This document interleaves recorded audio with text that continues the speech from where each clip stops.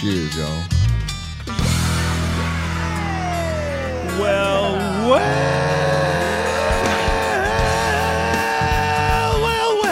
Ooh, baby. Welcome, ladies and gentlemen, to this fine little radio program and podcast known internationally as the world-famous Smokin' and Toastin'. It is show number 205, and today we will be talking about the best cigars of 2020. And so more about that in a few minutes. Want to say hello to my good friend and co-host, Ian Barry. Hi, Cruz. You're sitting up really high in your chair. I feel like I am. I'm dangling I feel like a I'm little looking bit. up at you there. I meant to adjust that now a little too low. Now that's the problem with these chairs. You hit that adjustment and whoosh. You just drop to the floor. You just drop. It's almost like a roller coaster. Well, good afternoon, my friend. Nice to see you today, and it's great to be on show number 205. As usual, our producer, Adam, on the Wheels of Steel, and we are excited to be here to talk about the best cigars of 2020. Now, we had originally scheduled Jared Himstedt from Balcones Distillery, who's been on the show before. He's a lot of fun. Man, they make some great whiskey. Absolutely. But Jared actually is kind of coming down with a cold. And, you know, in this era of COVID-19, if you even get a scratchy throat, you start freaking out. Yeah. And anyway, so he emailed us earlier in the week and said he was concerned that he might be getting sick. And so he said he would let us know. And then he emailed back again yesterday and said, I'd just rather not chance it. I think it's just a cold. At this point, I don't even want, to catch cold from somebody else. So, Right. Because who knows? So anyway, but he insists that he's fine, but he's going to just do the safe thing, and so we'll reschedule Jared for an opportunity in the very near future. You may remember we had to reschedule him the last time he was on because he's based in Waco, and he mapped to our street where the studio is, only his phone mapped him to Dallas, and he drove to Dallas instead of driving to Houston, which is where we are.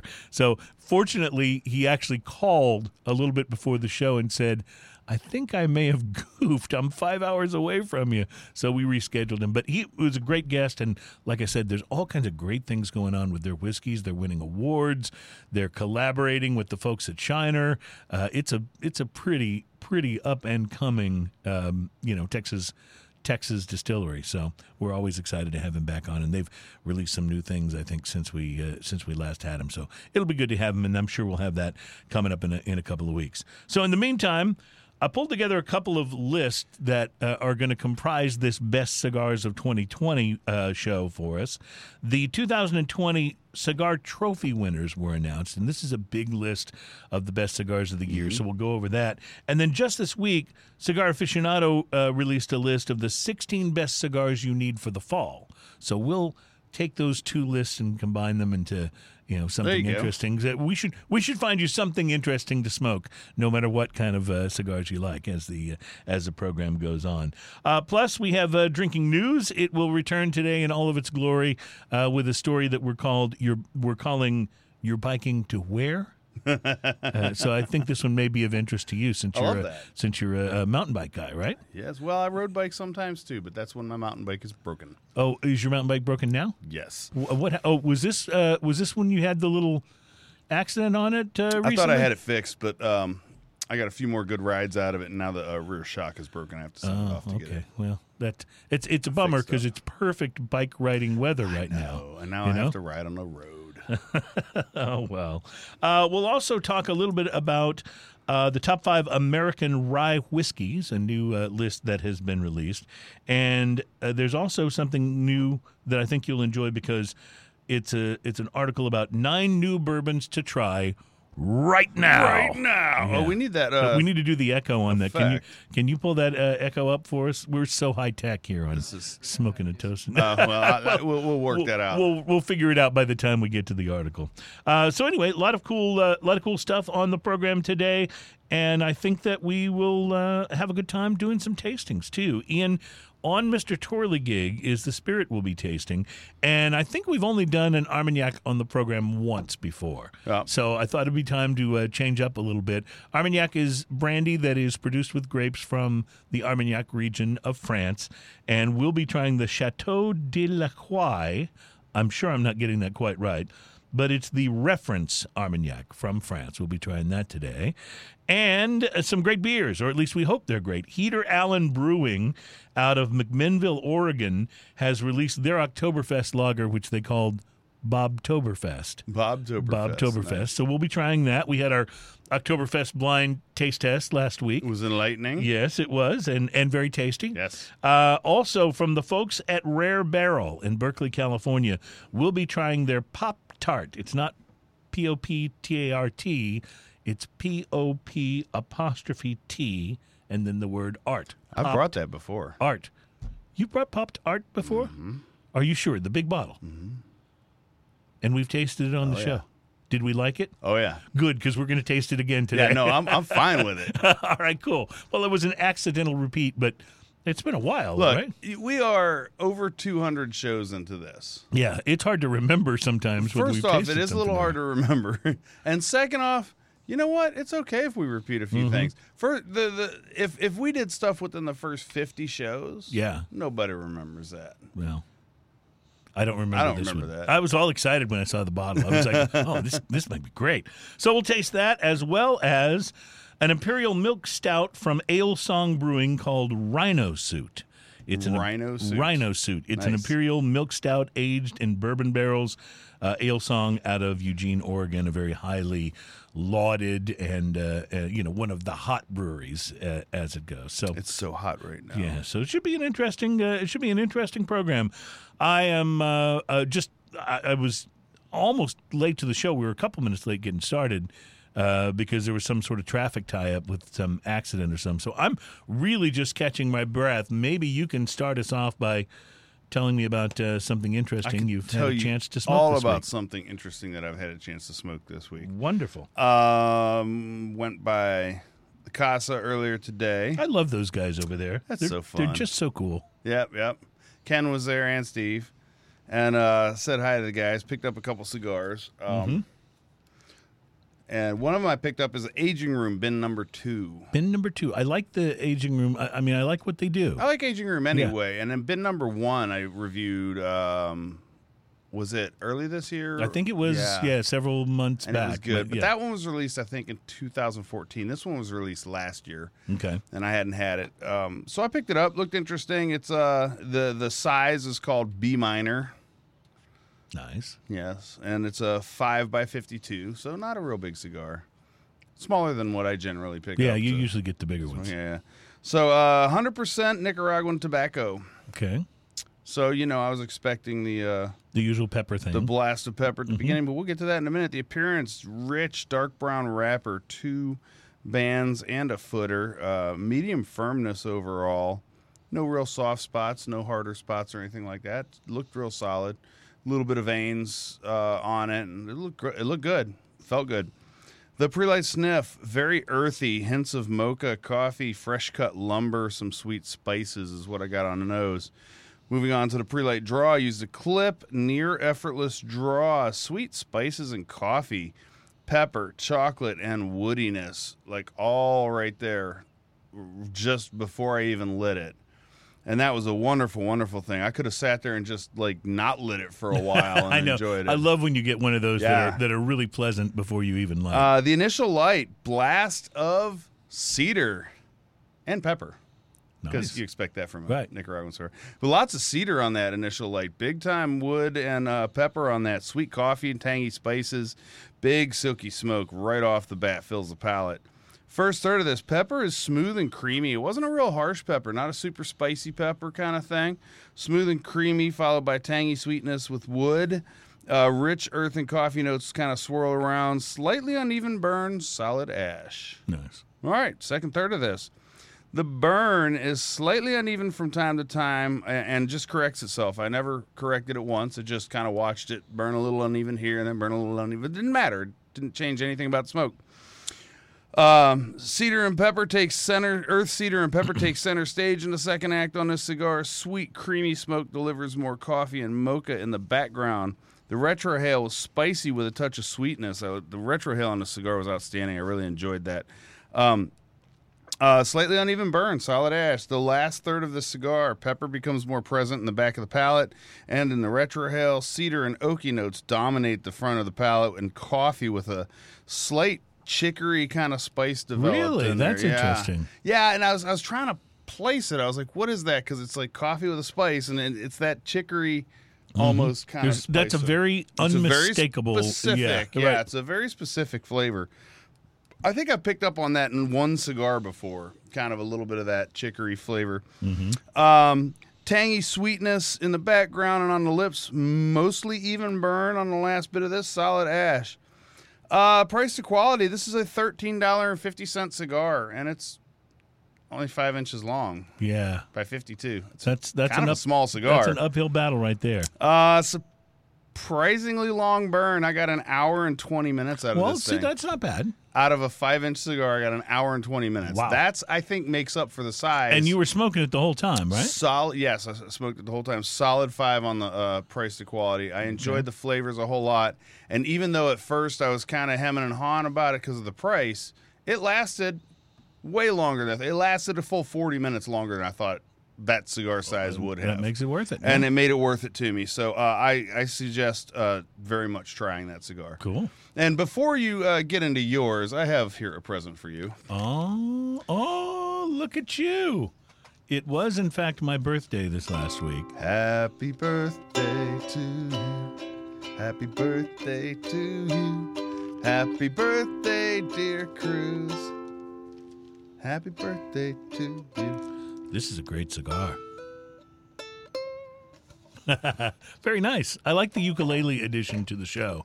And Ian called me and left a message on my phone for my birthday and sang happy birthday to me. But I was a little disappointed that he didn't include the ukulele. I think I was driving. Yeah. Well, in this case, it worked out great because I got the ukulele as well. I very And- specifically don't practice these tunes because I want there to be a certain amount of authenticity. to Yeah, what a I'm little playing. organicness to it. Yes. I like that. Well, this is a wonderful cigar, and I will enjoy it. This is the 80th year 1926 series Padron.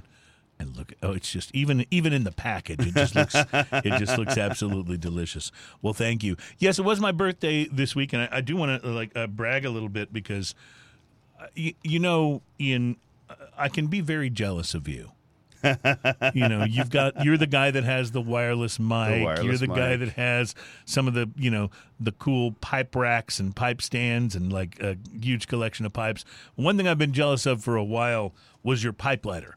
Because every time I smoke a pipe, I'm taking the lighter and like turning it upside down and trying to light, and it just doesn't work as well. Sometimes you light your thumbnail on So fire. look what my wife got me for my birthday. There it is. The This classic is- yep. Zippo pipe lighter. And there it is, the pipe lighter. I haven't even used it yet, but it's got that. And of course, for those who haven't seen one of these before, you take it and you lay it on top of the bowl of the pipe and light it, and then you're able to puff through the pipe, and it draws the flame down to the tobacco and lights it. And I'm so That's excited. less damage, less burning to the top rim of your pipe as well. Right. And I'm very, very excited about that's nice. starting to use this. And it is going to be pipe season here very soon because the temperature is finally starting to cool off. Oh, around man, us a the little. weather the last So- few days has been amazing. Maybe we can do another pipe show over at the New Potato. That's where we did the last I'm sure one. I can talk him And into that was a lot of fun. I think we could still distance ourselves far enough if it's just you and me and smoke us some pipes. That sounds like a That'd good be idea fun. to me. Crazy enough, the pipe shows, we do about one a year. The pipe shows always get huge listening. The numbers always spike up on the pipe shows. I don't know if there's a secret group of pipe lovers out there that, because it would be my guess that cigars are much more popular than pipes. I know I smoke a lot more cigars than Well, I pipes just wonder myself, if but- pipe smokers in general are starving for something to watch. looking for someone else who enjoys a pipe Right. from time to time. Yeah. Well, Ian is the best I've ever met with pipe etiquette, so he'll go over that for us again when we do the pipe show. And The maybe contemplative stare is definitely is something you got to work on. It's a thing. There's no question about it. Well, in addition to my lovely Zippo pipe lighter, I received a very nice gift from Adam, our producer. He gave me a nice little bag with several cigars in it, and nestled in the little group of cigars, I became very excited when I spotted an EP Carrillo Perez Carrillo Pledge. It's the brand new EP Carrillo. I had not had one of these yet. This is the one that Ernesto Perez Carrillo assigned some of the bands on the inside. Yes. And if you take the band off and find one with his signature, you can win a free humidor. So I was very excited about that too, you know? So I took this baby and decided to smoke it for this week's show, mostly because I just couldn't wait to try it. I was so excited. So this particular cigar is the EP Carrillo Perez Carrillo Pledge Sojourn. It's called the Sojourn. It's a Toro size. It is 6x52, and it's a gorgeous box pressed dark brown cigar. And it's got an interesting combination of tobacco. The wrapper is a Connecticut Havana seed wrapper grown in Massachusetts, which, you know, you get a lot of Connecticut seed grown in Connecticut, but not as much grown in Massachusetts. So that's a little different. In fact, I don't even know I lived in Massachusetts for a while. I have no idea where the tobacco farms are, right. you know? But anyway, that's the wrapper. The binder's from Ecuador, and the filler's Nicaraguan. So a real interesting blend of tobaccos.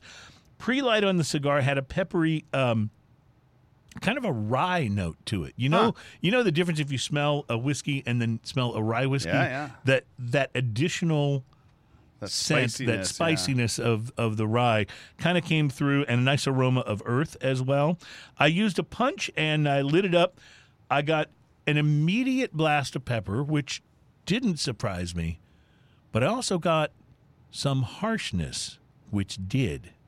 In fact, it was kind of the last thing I was expecting from this cigar was a bit of a harsh flavor. Almost immediately, it developed a pretty severe burn problem, and you'll see an example of that in the picture that comes in here. And I let it go for a few more puffs, but I decided I was going to have to tend it because there was no way that was going to straighten itself out. Yeah. So the harsh flavor, as it was burning crooked like this, and I'm assuming the two are related, the harsh flavor was kind of overpowering everything else. And honestly, I was afraid I was going to wind up being really disappointed in the cigar if I didn't do something to try to get it on track. So I used a torch to even out the burn, and it seemed to work. The harsh flavor kind of settled down. I didn't really have any more burn problems once I corrected it. It wasn't, razor straight, but it burned pretty well past that one initial problem, and the harsh flavor settled down. The pepper note became a lot more palatable, not so harsh, and other flavors started to emerge from the cigar. I picked up a slight note of anise or anise, however you say that word. It's that licorice flavored spice, along with and by the way, too much of that would have put me off, but just a little was kind of nice in the mix. It also had dark chocolate and a bit of a nuttiness that became really pleasant. Second third of the cigar was much better than the first. The harshness had really gone away. The flavors were more subtle and complex, and the nuttiness got a little more pronounced in the cigar. The chocolate kind of subsided a little bit around the halfway point, but the earthy flavors were a little more prevalent. By the final third, my feelings about the cigar had completely turned around. I went from being like, oh my God, I can't believe I'm going to be disappointed by this new EP Carrillo cigar, to thinking that it was absolutely fantastic. The nuttiness became a little more pronounced, as I said, and there was no more evidence of the harshness I got at first. Black pepper notes were leaving this wonderful tang on my tongue and my palate.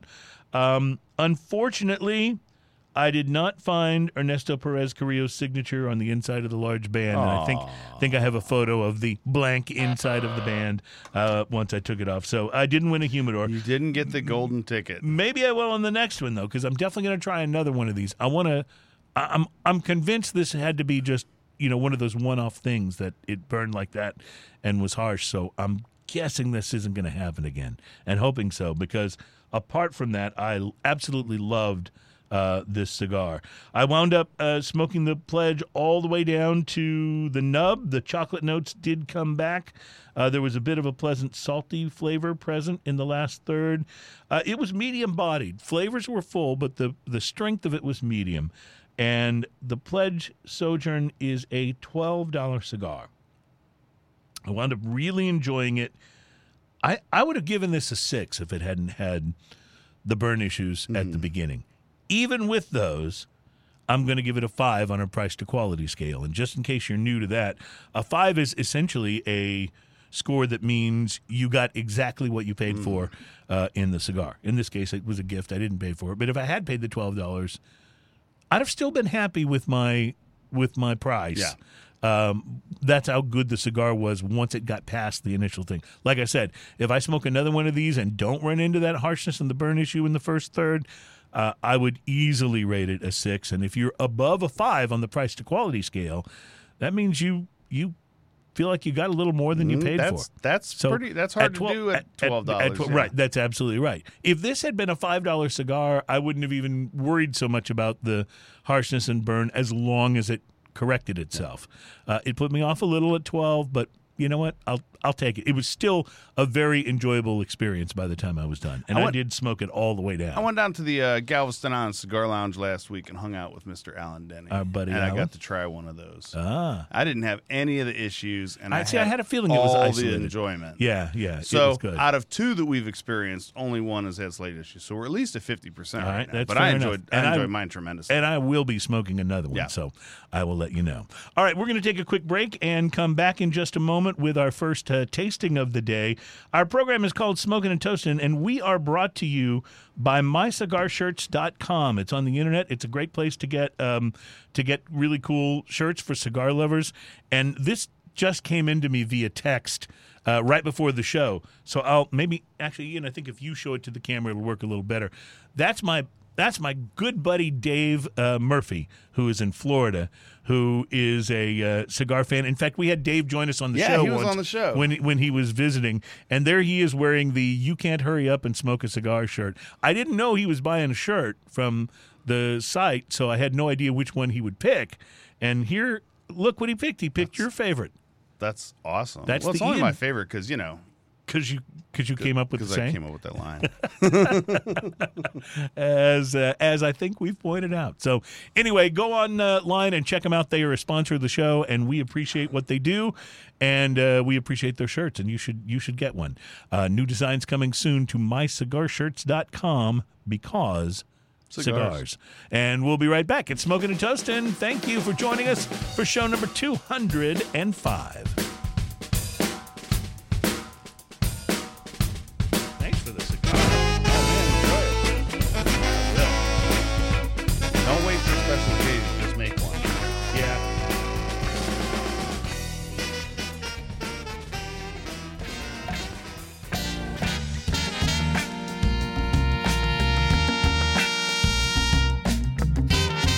Welcome back. It's Smoking and Toasting. It is the program that is all about craft beer, fine spirits, and hand-rolled cigars. We are brought to you by MyCigarShirts.com, online for cigar fans at MyCigarShirts.com because cigars. Because cigars. Ian, a lot of people living here in the state of Texas, you don't normally see people drinking Perrier.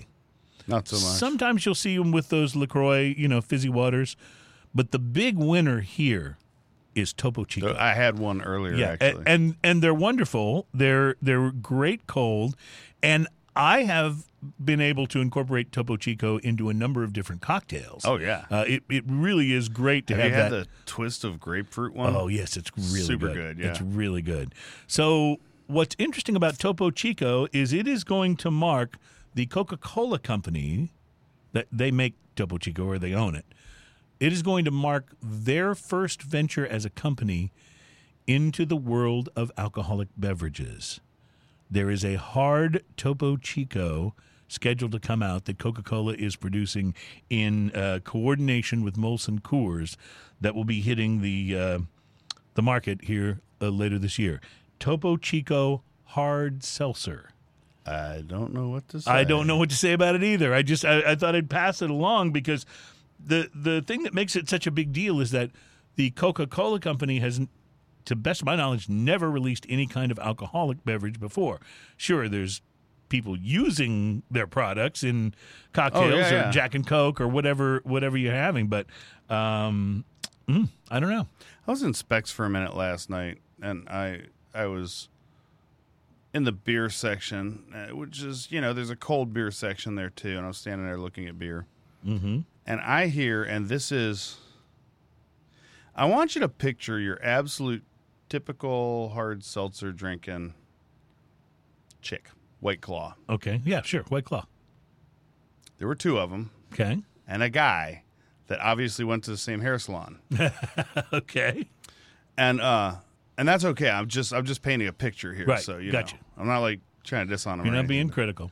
But they looked as stereotypical White Claw drinking as could possibly be, and they were standing there complaining amongst themselves at Specs, which has more selection of pretty much everything. Right. Seltzers, beers, That wines. they didn't you have name some obscure White Obscure Claw White Claw. flavor that they could get at some place. it. I want White Claw boysenberry. Yes, and they had the whole whiny voice thing going on, and I was like, wow. That's a pretty specialized taste right there. That is a special. We haven't done our hard seltzer. Blind taste test? Blind taste I test, think yeah. we should probably I schedule think that needs to come up. Yeah. And we need to get someone that really enjoys them. We should get someone that really enjoys them, and we should get somebody that's probably a total spirit snob who wouldn't ever drink hard seltzer on their own. I'm wondering about our buddy Chris Hart. Yeah, I was going to say, you're talking about Chris. Yeah, exactly. And who knows? Maybe he does like hard seltzer. I don't know. But I have a feeling with him being a whiskey expert that his taste runs a little bit more but I also feel robust. like someone like Mark Burrell would be a whole lot of fun doing that. Oh, that's so. Maybe we should. All right, we're gonna have to set that up. That would be a lot of fun. Or Dan Crowell, someone with really refined Oh, Dan Crowell, who has gone into taste. more intense detail about flavors that he's getting out of spirits on this show than Yes, anyone. yes. He's like a professor of the palate. The Yeah. professor of flavor. Yeah. So he's, all right. So I'll work on putting that together. Coca-Cola, by the way, bought the Topo Chico brand in 2017 from Arca Continental out of Latin America. For Molson Coors, this launch will strengthen their portfolio of lower alcohol spirits, including hard seltzers. They will roll it out. I was wrong. It's not coming later this year. They'll roll it out in the first half of 2021, and it will actually be Molson Coors' third hard seltzer to hit the shelves. It will compete with White Claw and the other ones that come out from, Anheuser-Busch and stuff. Bud Light hard seltzer, which doesn't that sound like a terrible idea? Why would you want a seltzer to taste like a beer? Just have a beer. Isn't that kind of what it is? Well, not really. It's more like a fizzy water, but it's got a little edge to it, I don't know. No, I'm talking about, isn't that what Bud Light is? Oh yeah, fizzy water. Yes, It's like a fizzy. It's like what you you're right. get. Maybe it makes more It's sense like than what I'm you thinking. get if you filled your ice trays full of beer and then put a popsicle stick in it and then let them all melt together. That's such a great visual. That is such a great visual. I like it. Let's get started with a little beer tasting. Ian, I am thirsty. Last week's show featured what do we have? 10 Oktoberfest 10 beers. Oktoberfest and beers. we tasted them blind, picked our favorites. This one, which I was enjoying as a show beer, did really well for both of us. This was the Galveston Island Brewing Oktoberfest. That was so and good. We've had some of Galveston Island Brewing's beers on the show before. I think this is the first one we've really raved about. We loved this. So it'll be interesting to compare this. I need to bring to maybe the Bobtoberfest. maybe next week. I have one of their coffee reserves Ooh. at the house that I was kind of saving for the show and then I forgot about it, but I need to bring that too. Let's talk about that. So That'd this be is great. Bobtoberfest. It literally says Bob in giant letters, Yes. and then underneath it says Toberfest. It's from Heater Allen Brewing in McMinnville, Oregon. We have 2 Oregon beers on the show today. And I don't really know much of anything about it, Ian, other than the fact that it's a lager and Man, there it's are an a lot of Oktoberfest. M's and N's and L's in the name of that place. Yeah, that's kind of the way it is up there in Oregon. But yeah, At Heater Allen. Well, you know what? I'll read that in a minute. Let's try the beer. I like your does that sound? sequencing here. That I'm going to works do for what me. I can here. Not bad, not bad. All right, yeah. So I thought it'd be interesting to try an Oktoberfest just after we had Oktoberfest last week, and still kind of had a bit of the memory of those tastes, from last week. Because I tell you what, I know what you're doing. You're trying to take the edge off of all the pumpkin beers that we're going to have to try sometime in the future. I think we're going to have to take the pumpkin beers one at a time. I don't think we're going to do a blind taste test again. I don't know if I can do a whole show on pumpkin beer. I mean, I like the occasional pumpkin beer. Don't get me wrong. It's fun to share. Yeah, right. Yeah, it's fun. It's fun to share. And then there was that one exceptional one that tasted like the pumpkin pie crust. That was so good. Yes. Let's see. At Heater Allen, we take no shortcuts in our beer, from using the best ingredients to give our beers extended lagering time. We believe you can taste the difference. All right, we're gonna put that to the test. We'll be interested to see what you think. There's not a lot of nose on this. The little bit of nose you get is a malty, fairly standard lager sort of vibe. And I will say that's what I really get is it's just a really kind of tasty lager to me. It's got a little bit of baking spice. Yeah, it's like a maltier lager. Mm-hmm. It's very light overall. Very easy drinking. Very easy to drink. It says 5.6 by volume. You don't pick up on any of that. Bobtoberfest is a tribute to owner Rick. Bobtoberfest is a tribute to owner Rick. Rick's late brother, Bob, who was a great brewer himself. This seasonal favorite is a traditional Oktoberfest or Marzen, made with a combination of Vienna and Munich malts and hopped with a healthy dose of spalt. Yeah, this is hoppier than I would expect. It is. It's good. I like it. I'm glad that it's really cold. I think this is one that I would like much better ice cold than if it were warmed up a little bit toward room temperature. I'm interested to see what it does when it's warmer. Because I bet the malt flavors are going to come out more. Right now, I get a lot of that hop finish, of the hops, a lot of bitter hop finish. Mm-hmm.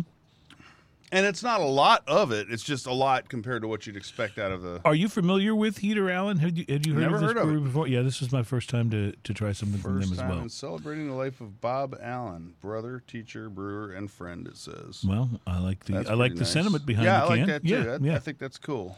It's a pretty cool way to commemorate him with his own Oktoberfest. I'm going to tell you I like it. Now, if we were tasting this in the midst of last week's Oktoberfest blind tasting, I think I'd put it right around the middle of the pack for me. It wouldn't have made my favorite list probably at the end, but it is really enjoyable, and it's the type of thing that if you were at the brewery and this were coming right out of the tap, I bet that's really good. It's probably good. Yeah. Oktoberfest, by the way, just to clarify things, is actually a lager. Mm-hmm.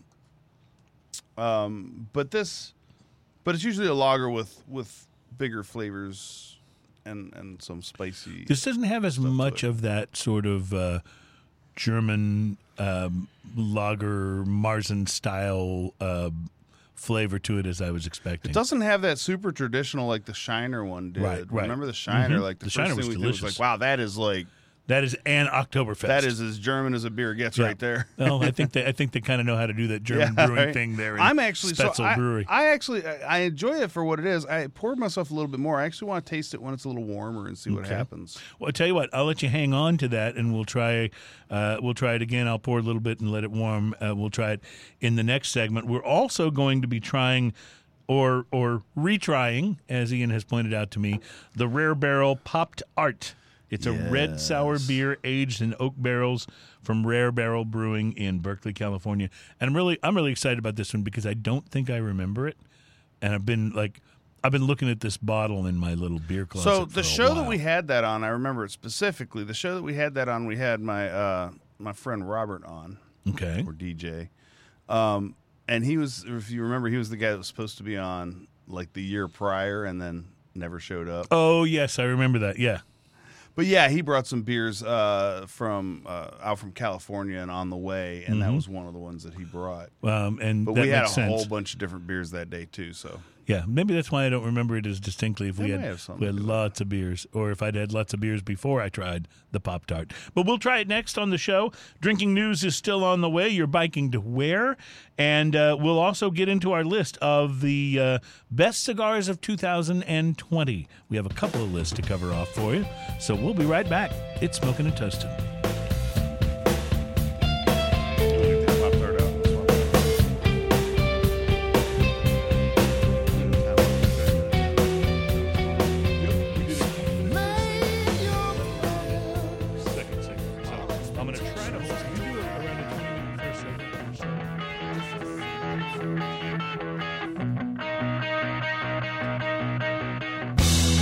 Welcome back. It's Smokin' and Toastin'. This is the program that's all about craft beer, fine spirits, and hand-rolled cigars.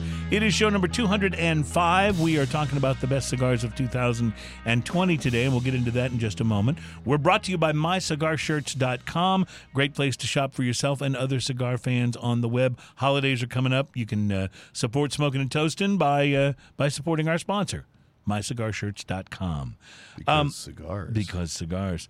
Ian, we don't deal as much with wine on this show as we do with other spirits, although today we'll be trying an Armagnac, which is a grape-based spirit. But I'm really becoming concerned. It's because there's no whining in cigar smoking. I guess that's right. Well, there's something that's really concerning me, though, about one of the major wine-producing regions in the world, and that's that it's on fire. Northern California, wine country, is in there. It's tough up there right now. The area has already had major evacuations. The Glass Fire is the name of the fire that's affecting the wine producing region up near Napa, and in near St. Helena, about 15 miles north of Napa, one winery, Chateau Boswell, has already burned. Oh. Now think about this as, obviously you feel for the people there who are being forced out of their homes, for the people that their winery is, that's their life's work. Yeah. This is everything. And that wineries, they do. you can't pop it up and be operating. Right. You can't just rebuild after the fire and be operational. But also think about California wines are a big deal everywhere. Yeah. They're a huge part of the wines that are sold. Imagine what this is going to do to wine prices and wine availability for your favorite California Reds and all the other wine that comes out of the Napa Valley region. And, man, I got to tell you, it's like California is the wheels on the dumpster fire of 2020. They are just taking it harder than any other state, man. It's tough. I don't know. I don't even know what to say except our hearts go out to them, and we hope they can get those things under control. And for God's sake, if you're doing a gender reveal party, don't set crap on fire. That's how one of the major fires started. Oh. Was a gender reveal party where they set off fireworks in either pink or blue, to reveal the baby's, gender. And those fireworks started one of these major fires that burns out of control. Anyway, our best thoughts go out to our wine friends in Napa Valley, and we sure enjoy drinking what you guys produce. So hope you can weather through it. At least most of the wineries up there. Ian, we are excited to get into our list of the best cigars of 2020. The Cigar Trophy winners have been announced through an article in Cigar Journal. But before we do that bottle looks so beautiful on Mr. Twirligig, the Rare Barrel Popped Art. And I'm so interested to see if tasting it will jog my memory of having had it before. Well, so the labels are always a little different. I wonder if it's a little different from year to year, like... Was it one we had before in a bomber? Was it a big one like that? Yeah, it was. But it had a little bunny on the front, I think. Do you need a bottle opener, sir? I might even have. No, I think I'm... Oh, there's one. Oh, okay. Gotcha. Fortunately, Adam had one in hand, and we are about to drink. Oh, my gosh. Oh, can you smell it as soon as you opened it? It's amazing already. Well, that's good. It's so interesting that both of us will say that sours are not our favorite kind of beers, and we've got friends that don't like sours at all. And yet every time we have a sour on the show, we seem to absolutely enjoy it. It's I like them too. I love sours. They're super safe at my house. My wife won't drink them. Your wife won't drink them, yeah. And she's like, it was funny because she loves sour candy. You would think this would appeal to her. You'd figure that there'd be some kind of correlation there, but apparently not. She's not much for sour beers. Oh, this has got a wonderful nose. The nose is huge on this. Wow. All right, it's like so blueberry, and what else am I getting? Let me see what it says. It says red sour beer aged in oak barrels with blueberries, boysenberries, which was what I imagined that the seltzer people might be looking for. Blueberries, boysenberries, and tart cherries. It's 8.5%, and they say on here that Popped Art is blended red sour beer aged in oak barrels with a crazy amount of fruit. Fermented with a mixed culture, Popped Art mixes notes of cherry pie filling, ripe blueberries, and jammy boysenberries with hints of marmalade and lemon There preserve. is a jam, a very like jam/preserves flavor that threads throughout this, and I have to tell you, this is so good. Like, but the oak finish and the tart. Ooh, I mean, it's wonderful. Yeah, It kind of makes your the area Like, below your ears. I kinda want whoop. this with rhubarb pie. Yeah, Can and I you don't even like imagine? rhubarb pie, but I would have this with rhubarb pie. Rhubarb pie. No, it's got a distinct booziness to it too, which is not always the case with the sour. Yeah, you definitely know you're drinking something that has some alcohol in it. Mm-hmm. On the finish, like when you swallow, it has that That's when you really get the that flavor. dry wine Mm-hmm. kind of finish in your breath there. I was checking. I know I said earlier, but it's 8.5% is the ABV on this, so it's pretty boozy. So the blueberry stands out to me like big time. The blueberry and that pie crust. What's interesting is on the front, it has a sort of almost a carbonated, sort of a sweet candy vibe. Mm-hmm. But That's that once, jamminess to But it. once you swallow, here comes the booze. Mm-hmm. You know, you get that really, okay, this was fermented. You know, it's got that oak barrel sort of vibe to it that really kind of sends it over the top. And the mouthfeel on this, sparkling wine. Yes, and it very much is like a wine the way that it finishes. It's not super carbonated like a champagne style thing. Mm-hmm. It's pretty highly carbonated, but it's not over the top carbonated. But it's a very sparkling wine kind of finish. Well, I can tell you that if you are able to get your hands on one of these, this is one to open up and share when you've got friends over. Oh man, This is an at the end of the meal, hey everybody, we're going to try something special kind of a beer. do yourself a favor, make rhubarb pie with it. Yeah, I would actually eat that. And I'm like I said, I'm not a rhubarb pie guy, but that's good. Popped Art. Popped Now, Art is a blended red sour. You already read this, didn't Yeah. you? But you know what's interesting to me about this is I was expecting maybe a little more of a sweeter, almost like a berry Pop-Tart experience, and it really doesn't come across that way to me at all. So I'm a little surprised at the name, but the way they hyphenate it and make it Popped Art does make a little more sense. I guess there's a hint of that Pop-Tart Well, it's vibe. got a little of that crust. Right. That pie crust Now in that there. now that I said that, And I'm thinking it's a I'm weird wrong. place for it because, like, if you separate the way it hits my palate, it hits the very outside of the tongue on the very last part of the experience, and then it's almost swept away a little bit by the dryness, the oak dryness, Right, and that booziness on the and the end. booziness of the time. But then, if you let it sit for a little while and don't take another sip, it comes back and just lingers around the outside of the palate, and that's really, really nice. I'm digging it. In fact, this is really one of those. I hope this doesn't sound too corny, but this is one of those beers that you want to open up and share, and everybody just start telling stories. Yeah. You know what I mean? It's like this is one of those communal type of things. It's really good. Pop-Tart from the folks at Rare Barrel Brewing Outstanding. in Berkeley, California. Well, Ian, every year there are a lot of different cigar awards and best of lists that are put together. Cigar Aficionado does their list. I should have brought it in for today's show. I actually have the Cigar Snob list of the that always was in the forget last about that one. I need to magazine of subscribe to 2020. I enjoy that magazine. Yeah. But I've got their list of their best cigars for 2020. But there's only one list that I know of, or at least that I know of, where the winners are decided by consumers as opposed to like a Right. panel of judges or tasters or the editors of a magazine or a website. The winners of the coveted public awards were announced in the presence of the biggest names of the industry recently for what is called the 2020 Cigar Trophy Awards. To determine the shortlist, readers were asked to nominate their top candidates in the categories Best Brand, Best Cigar, Best Value, Best Accessory, and Best Lounge, and then to determine the winner from the top 5.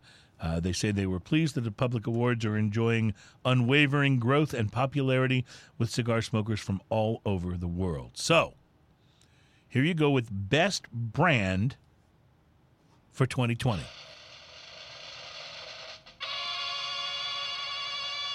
There's actually 4 categories. Best Brand Cuba 2020 went to Partagas. Mm-hmm. And I will tell you, a real Cuban Partagas is a thing of wonder. Mm-hmm. And I would say that Partagas, I'm not super knowledgeable on Cubans, but I think Partagas has done a better job of maintaining their quality over time. You know, a Cuban Cohiba can be a great thing too, but I've had some that were just okay. Mm-hmm. You know, so I think Partagas, when I've had a Cuban Partagas, and it's been a real one. You gave me a Serie D not that long ago, I remember, and it's just an so exceptional cigar. It's just really good. Best Brand Dominican Republic for 2020. The award went to the Arturo Fuente Don Carlos line. Oh, yeah. That brand, and that is a tough one to argue with. It really is. Best Brand Honduras went to the Camacho Corojo. That line, that brand, for 2020. And the Best Brand Nicaragua, the award went to the Oliva Serie V. That's such a great Which is a really, really great cigar. Now, I'm not completely sure how that winds up being a brand rather than a specific cigar. But there's a whole other category for Best Cigar. Maybe it's like, you know, Artist of the Year and Entertainer of the Year. I don't know. I guess maybe brand would be, because a lot of the companies, I think they look at it like this. We are the Oliva Cigar Company, and one of our brands is Serie V, and one of our brands is Serie G, and one of our brands is... Right. I suppose that's right.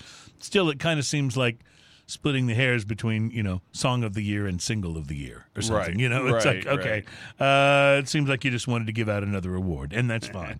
Best Cigar 2020 for Cuba. It was the Cohiba Bejique BHK 52.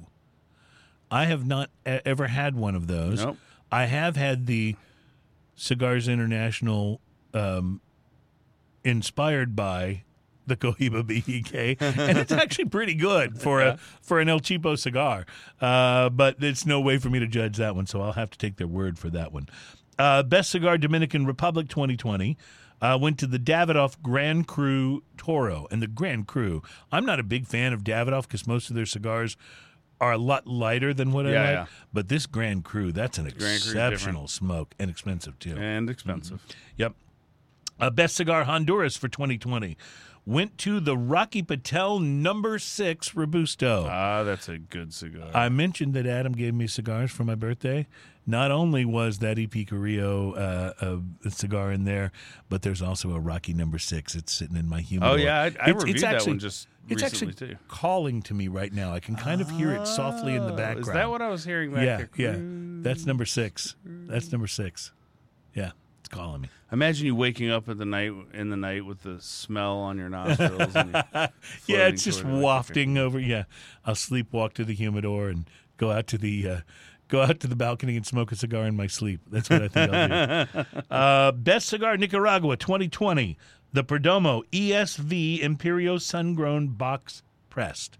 Have you had the ESV? Yes. Okay, very good. Yes. And Best Cigar other countries went to the Toscano Antico from Italy. Don't know that. I don't know that one either. I don't smoke a lot of Italian cigars, so I haven't.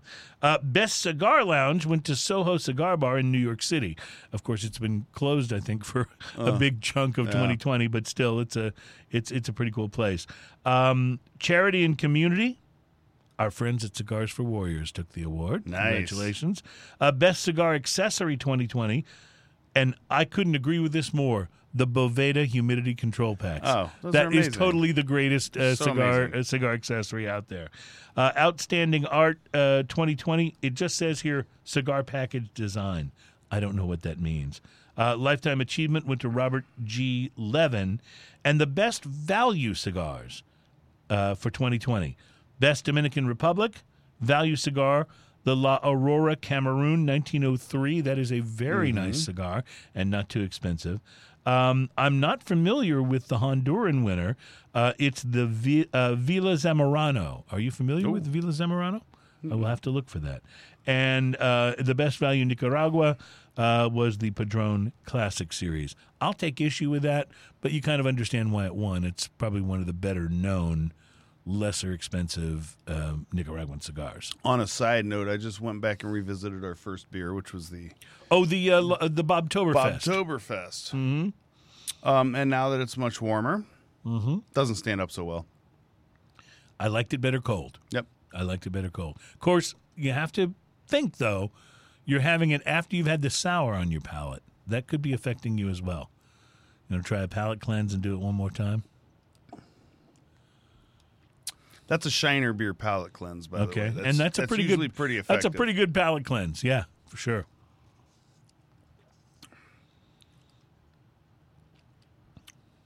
It did make a difference, but I don't know that it's that much better. There's a hopness to this. I liked it cold the best. That lingers.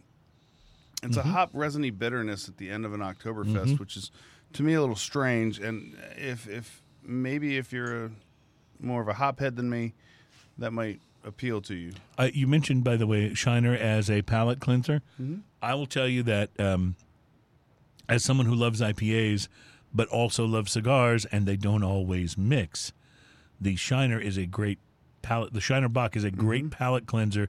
If you've just had a kind of a hoppy IPA, you're wanting a cigar, have a Shiner first. It will do the trick and reorient your palate in a way that you'll be able to I have never met a really cigar that enjoy. doesn't go with a Shiner. Nor have I. It's one of the most cigar-friendly beers I've ever had. All right, we are going to take a quick break. We're going to be back. We have more cigars to tell you about because Cigar Aficionado has released their list of 16 cigars that you should really be smoking this fall. So we'll get to that. That's some of their best of 2020. And in our next segment, it's Spirit Time, a little Armagnac. This will change your palate in a completely different way. And we're looking forward to that as we continue with Smoking and Toasting, all about craft beer, fine spirits, and hand-rolled cigars.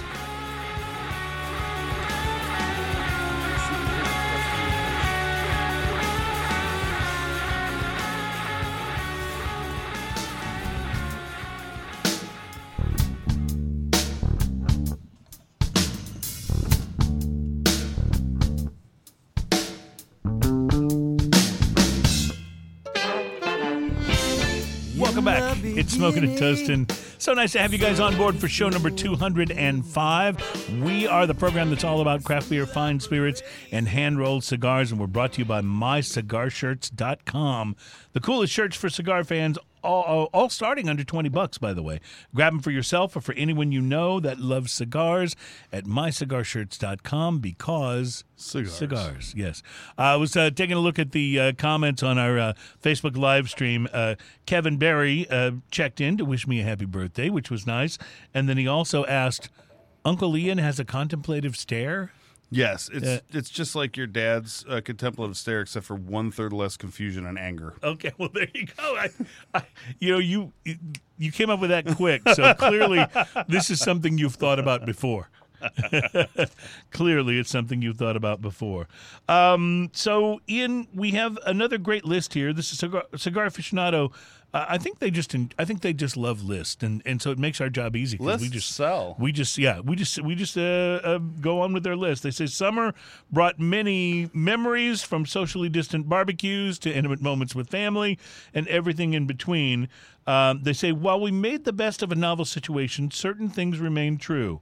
One of those was the enjoyment of a handmade cigar, whether it was out on the patio or spaced out amongst friends and families. They pointed out that there was no shortage of new cigars rolling out, and so they put up a list of cigars, the 16 best cigars you need for the fall, and I think most of these are fairly new iterations. So let me just run through these real quick, and then we'll have us some Armagnac. Maybe you want to put that boy up on Mr. Twirligig, or you can start a pouring. I'm gonna go ahead and start pouring it. We start with, and this scored 94 points in Cigar Aficionado. It's the Cohiba Esplendido. Oh, that was nice. The Cohiba Esplendido is a Cuban cigar, and it earned the number 1 spot in the number 11 spot in the top 25 of 2014. They smoked it again this last year and said it's one of the best sticks of the year so far. So that's from Cigar Aficionado. Of course, they get their hands on Cuban cigars. We're no longer allowed to bring them back from Cuba if we go to visit, according to new regulations that the president put in place recently. So, yeah, kind of a bummer with that, but, we will soldier on. Also on the list, coming in with a score of 93 from Nicaragua, the Padron 1964 Anniversary Series Imperial Maduro, which, again, hard to argue with. You that almost cigar. got one of those. Yeah, but I am in no way disappointed with your selection here, sir. This is going to be fantastic. We went straight top shelf. I love it. I absolutely love it. The Joya de Nicaragua, Antaño Connecticut Robusto, also a Nicaraguan cigar, scored 93 points in Cigar Aficionado. That Antaño line is good. Yeah, this one is covered with a light Connecticut seed wrapper from Ecuador. It's a milder blend in their Antaño blend, which is kind of a spicier blend overall. This particular one is a little milder. Rocky Patel, number 6, Corona. Yep. This thing keeps popping up today, doesn't it? Yeah, yep. They are giving it 93 points. They say although Rocky also produces cigars in Nicaragua, this one made in Honduras with mostly Honduran tobacco is named after its test blend, and it performed outstanding. I feel like this is going to be iconic in the Rocky line, much like the 1992 is. He always 1990. I feel like those are going to be. And what is the one I love? Is it the 55? Yeah, the 55. I love the 55. That's such a wonderful cigar. Great. The Casa Torrent Series 1973 Torpedo from Mexico scored 93 points. It uses the very complex San Andres tobacco from farms in the San Andres Valley of Mexico. The Cohiba Lancero, also from Cuba, scored 93 points in the tasting, and they recommend it here. The Viva la Vida Jester is a cigar that made their list. I don't know that one. It's got a looks like a guy from a New Orleans parade on the band, the Jester look. It is dark and powerful, cloaked in a Nicaraguan wrapper, and it is a Nicaraguan Puro Robusto by AJ Fernandez. Yep. So I haven't had this. I've got to get my hands on a Viva La Vida immediately, being the AJ fanboy that I am. Herrera Esteli, Brazilian Maduro Lonsdale from Nicaragua, comes in at 92 points and makes the list, as does the La Aroma de Cuba Edición Especial, number 2 from Nicaragua. I had the La Aroma de Cuba Mi Amor, that was what I talked about last week, and I sure did enjoy that one. I'm trying to remember now if I've had the edition Especial number 2. If I haven't, I will. I noticed you're sampling the Armagnac. I'm pairing. You're pairing. Are you pairing the Armagnac with a sour? Try it.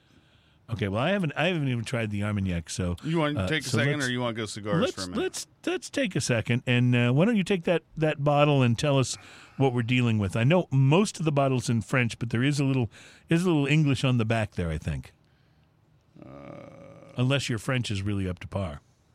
I was going to read it in French, but it is actually all in English. So read it in English with an Inspector Clouseau French accent. Oh, Quito, I love the Armagnac. That didn't even sound like Clouseau. That sounded like a I don't know what that sounded like. Why is the Pink Panther such a funny movie? I don't know, but it's so hilarious. Good. It's so good.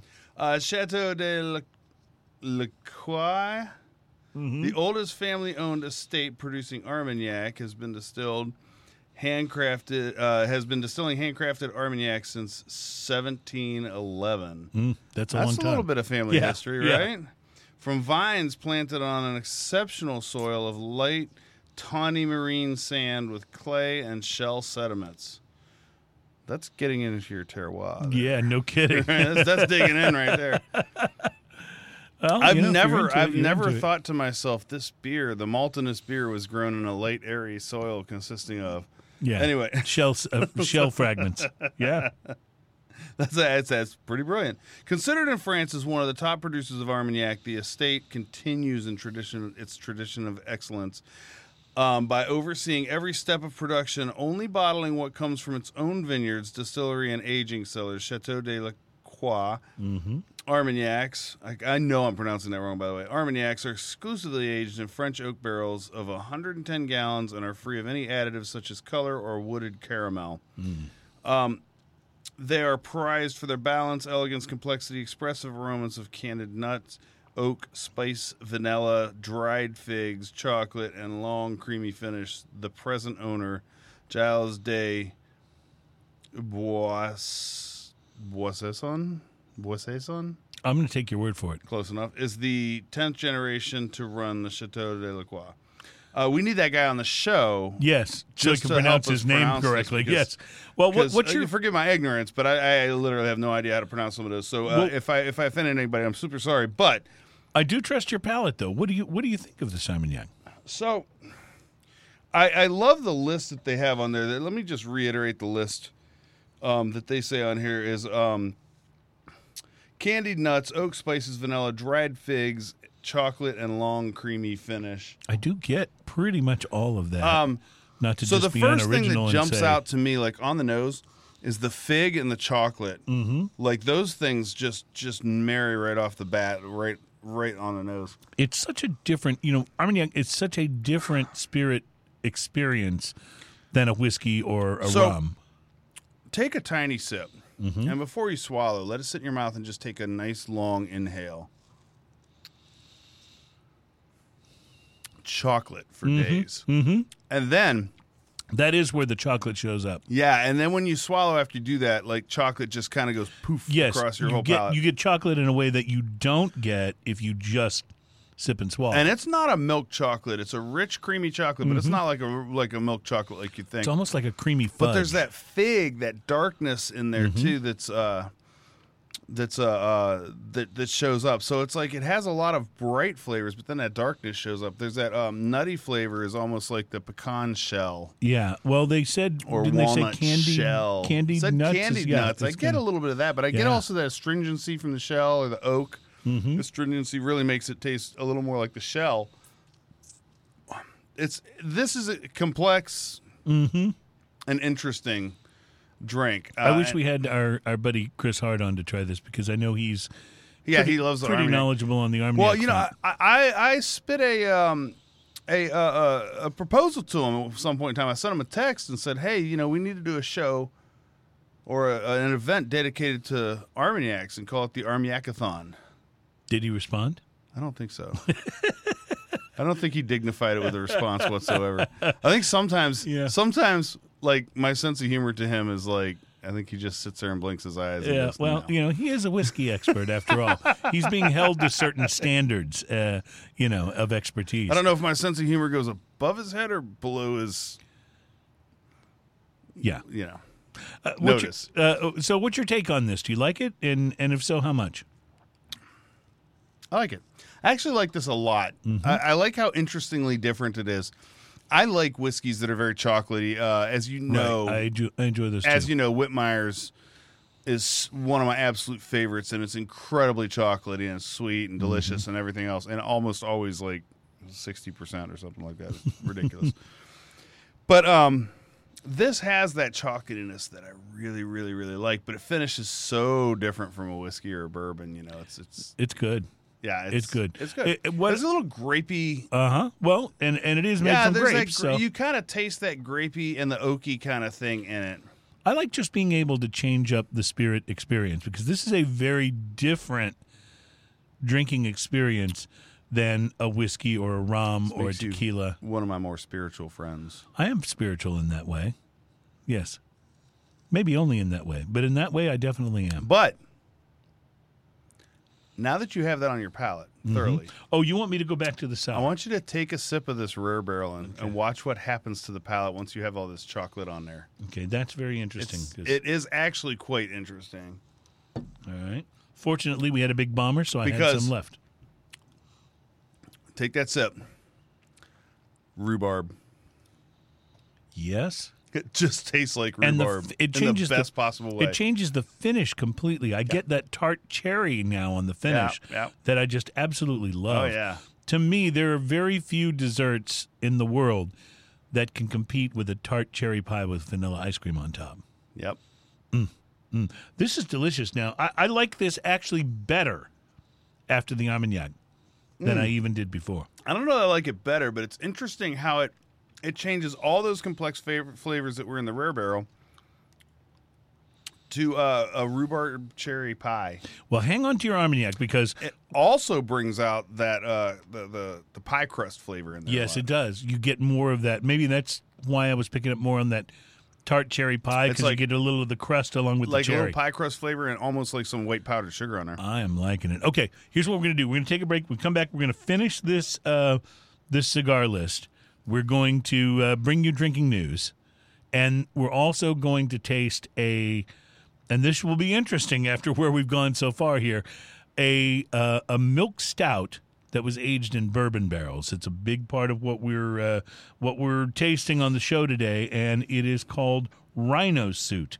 It comes to us from Ale Song Brewing. It's an imperial milk stout aged in bourbon barrels from Eugene, Oregon. So it'll be interesting to pair that up with some of this stuff. All right, so we'll be right back. It's Smoking and Toasting. Thank you for enjoying show number 205 with us.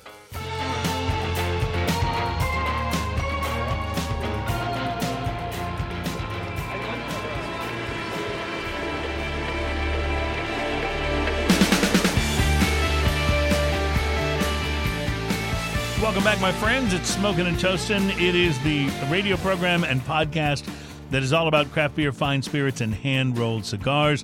We're on show number 205, talking about the best cigars of 2020. We'll get back to that list in a moment, but we're brought to you by MyCigarShirts.com. Let me say that better. MyCigarShirts.com. Say that 3 times fast. Easy to find on the web and very cool T-shirt designs for cigar lovers, and they start under $20, so they're not ripping you off. It's good stuff. You like your shirt, right? You know why? Yeah? Because cigars. Because cigars. And now, ladies and gentlemen, it's time for Drinking News. Drinking news, drinking news. Now it's time for drinking news. Drinking news, drinking news. Now it's time for drinking news. So grab a cup while we gather round. Saddle up while we drink 'em down. I've got a story and I swear it's true. So now it's time for drinking news, drinking news. Now it's time for drinking news, drinking news, drinking news. Oh, the fade out. That was nice. I hadn't heard the fade out version before. It was an analog nice. fade out right there. Well, I would love to tell you. That our drinking news story today starts with a Florida man, but unfortunately, I can't. I can, however, tell you that I chose this drinking news story. And drinking news, for those of you who are new to the program, is a news story that we like to share with you that may or may not be about drinking, but is in fact probably best enjoyed as a story when you are drinking. And these are at least purported to be true and gathered from news outlets across the globe. Ian, I picked this story because I know what a big deal cycling is to you. You love riding your bike. You ride mountain bikes. You ride in the MS 150 just about every year. To raise money for for charity. It's a wonderful thing. It's not only good for you. I see you struggling a little bit to cut open this Ale Song. I'm actually prepping it because I figured while you're talking, I'll just make sure it's ready to open. Perfect. Well, this story is about a cyclist raising money for charity. He's raising money for Yemen relief, and he's from Chicago, Illinois. His name is Ruben Lopez. Ruben is concerned with what's going on in Yemen, wants to raise money to help support the people there. And so he decided he would go on this bike quest and ride exactly 69 miles from Washington State. Exactly 69 miles per day. Per day. Okay, that makes more sense. I was going to say 69 miles, not that big a deal. And a total trip of 2,500 miles. Okay. He says that the trip's still not over. He's planning to complete this trip in Newfoundland and Labrador. He's been planning to participate in several bike tours this year, but they were all canceled due to the COVID-19 pandemic. So he decided to take on this particular ride as a way to raise awareness and money for Yemen Relief and Reconstruction Foundation, which provides humanitarian aid to the war-torn country. Nothing I've shared with you so far has given you any idea why I chose this story for Drinking News. But here it comes. Ruben Lopez of Chicago, Illinois, is riding in his special 2,500-mile bike ride to make a point. He's beginning the ride at Poo Poo Point in Washington State and ending at Ohio's Pee Creek. I don't know what to say. He's riding from Poo Poo Point to Pee Creek. Of course he is. Of course he is. Of course he is. The only possible reason for me to share this story with you is to get to say Poo Poo Point and Pee Creek. I'm going to tell you something. So cyclists are nuts, okay? Yeah? Serious cyclists are nutty, really, really nutty people. There's a whole bunch of people out there that do what they like to call Everesting. Really? What that is I can only guess. You find a cyclist, and that cyclist finds a hill, and then he will repeatedly climb up and down this hill until he has climbed the same amount of feet as the top of Mount Everest on his bicycle. That's called Everesting. That seems People a little radical to me. do that for... By the way, I don't know if you saw the photo. That's not actually the man's bike in Pee Creek. It's just a reasonable facsimile thereof. Wanted to make sure I shared that. That's not an actual photo from the story. Cyclists are nuts. I'm going to tell you. Then again, back when I was a morning radio show host, I used to search the wires diligently for any news story that would allow me to say the name of the famous Lake Titicaca. Because it's just fun to say. It's kind of like Poo Poo Point and Pee Creek. Yeah, that's... Admittedly, I'm still in junior high school. I'm okay with that. I am totally okay with that. Open that bad boy up, Ian, while I go back to this list of cigars. We have more cigars to share from Cigar Aficionado's list of cigars that you should totally be smoking for the summer. I'm going to let you keep working on it. Thankfully, you brought the knife. They really packed this baby in there good there at Ale Song. It's like 3/16 of wax sitting on there. It's heavily waxed. The Punch La Isla Exclusivo Cuba. It's a Cuban cigar. It scored 91 points. It's a regional edition, they say, just for Cuba. So I don't know why they put it on this list, because none of us are going to be able to get one and smoke it this fall. But, anyway, it's there. The Casa Cuba Double Tres is a Dominican cigar. It rated 91 points. When the late Carlos Fuente Sr. created this cigar in 2013, it was the first new commercial blend he'd made in decades. Old school in style, it features finesse over power, but is bold in the right places without being too showy or brash. You okay there, sir? Owned it. Okay, good. Good to know. The Viaje Circa 45, number 1, from Nicaragua, scored 91 points. Used to be a European exclusive, but it's now available in the States. The Fuente Opus X Fuente.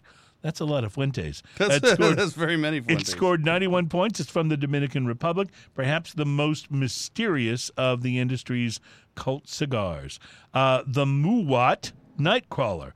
Muwat stands for My Uzi Weighs a Ton. I haven't had the Nightcrawler. Yeah, and the Nightcrawler is from Nicaragua. 91 points, layered with near black San Andres wrapper from Mexico, complete with Ecuadorian Connecticut shade binder and spicy filler from Brazil. That sounds like my kind of cigar. And finally, the Alec Bradley Black Market Esteli Churchill from Nicaragua, scoring at 91 points. And I've had that cigar, and it is truly wonderful. truly wonderful. Yes. All right, so you have managed to get this ale. Dude, I it's just not- want to point it's out, not look an what I ale. had to do to the lid to get that off. It's from Ale Song. Wow, you you tore that bad boy up. It's from Ale Song, but it is their Rhino Suit. Ale Song Brewing and Blending is the name of the company. It's Rhino Suit Imperial Milk Stout aged in bourbon barrels. Ian, it's 12.4%.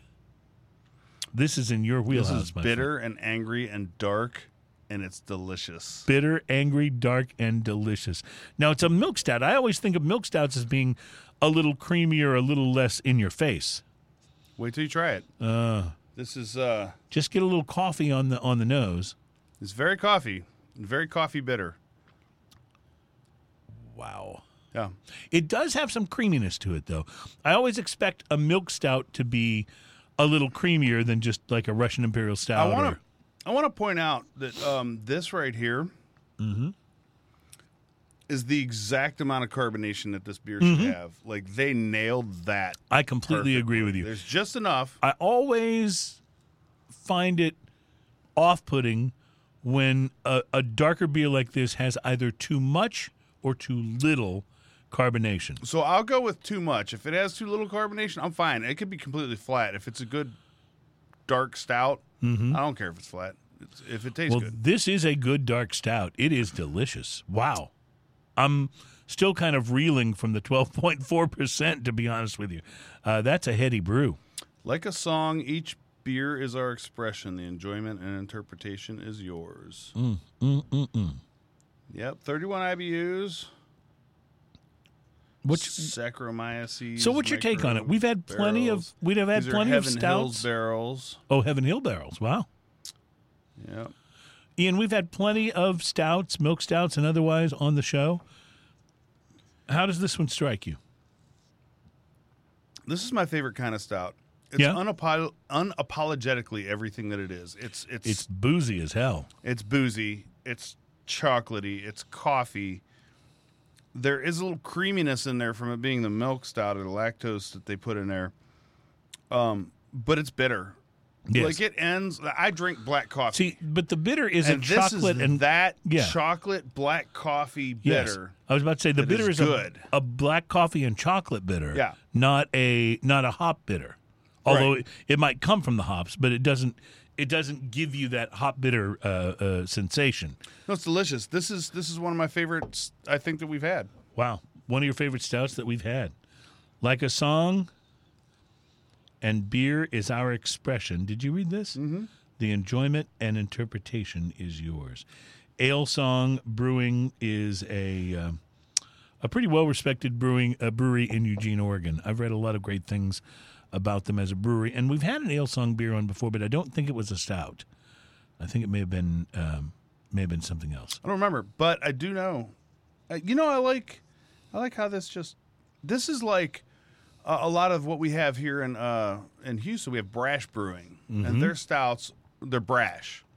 This is the name of the brewing company, so that should tell you what their beers are like, and they are very unapologetic about it. And this is very much something along the lines of that, and it's my favorite kind of stout. It's just big and bold and badass. Going from the Ale Song... It also leaves raisin on the lips. a little bit. Yeah.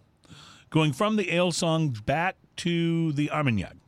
Oh, interesting, because Gives it's so you- chocolatey. Gives you a nice chocolate burst on the Armagnac. However, I don't like it nearly as much coming back from the Armagnac to the Imperial Stout. It makes that Armagnac taste like chocolate and grape, like So grapey chocolate. now go back like to the white stout. grapes. I didn't like it as much going back to the stout. I liked going stout to Armagnac.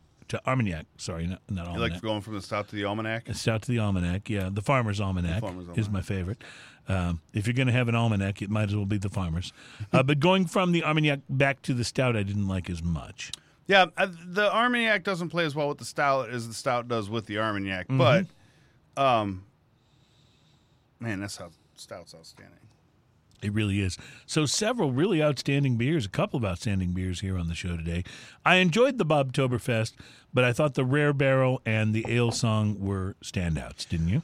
Bobtoberfest, was a different take on the Oktoberfest than what I'm used to. I think it's a little on the lighter side and a little hoppier, and that's fine. And when it's cold, it's quite drinkable. Yes. When it heated up a little bit, I didn't like as much hops as showed up, but I thought it was good. Cold beer anyway. Our other two beers were outstanding for doing what they do, and the Armagnac was chocolatey. It was chocolatey and delicious. Yes. Well, thank you, everyone, for joining us for show number 205. We will be rescheduling with Jared Himstedt and looking forward to having him back on the show here very soon. A lot of other good things to come. It's going to be a very interesting fall for Smoking and Toasting. We will be putting together our first ever hard seltzer blind taste test. We've got to get just the perfect guest for that, Ian. So let's start talking about that. Because neither of us are huge hard seltzer fans. I don't really mind it, but I'm not a huge fan. I mean, it's going to be one of my last choices for an alcoholic beverages. But that said, it'll be interesting to taste them. To taste them and see which ones have really I've got good a friend flavor. of mine that's on a keto diet right now, and all he drinks is hard seltzer. Well, maybe he would be the guy Maybe. If nothing else, we can make fun of him. for being on the keto diet. Sure. Okay. Well, that could work. All right. Thank you so much, guys, for being a part of the show today and for joining us. Props and thanks to all of our friends out there who've been checking out the show live on Facebook. Be sure to check us out, by the way, on YouTube and on all the normal podcast platforms. And also don't forget to check out our sponsor, MyCigarShirts.com. Have a wonderful week, Ian. I'm going to toast you with a little tiny bit of this ale song I have left. That looks like you refilled. Refilled. Yeah. I fixed it. I've got a problem with my My cup. beer was broken. I made it right. Cheers. Y'all. Cheers, y'all. I decided to do the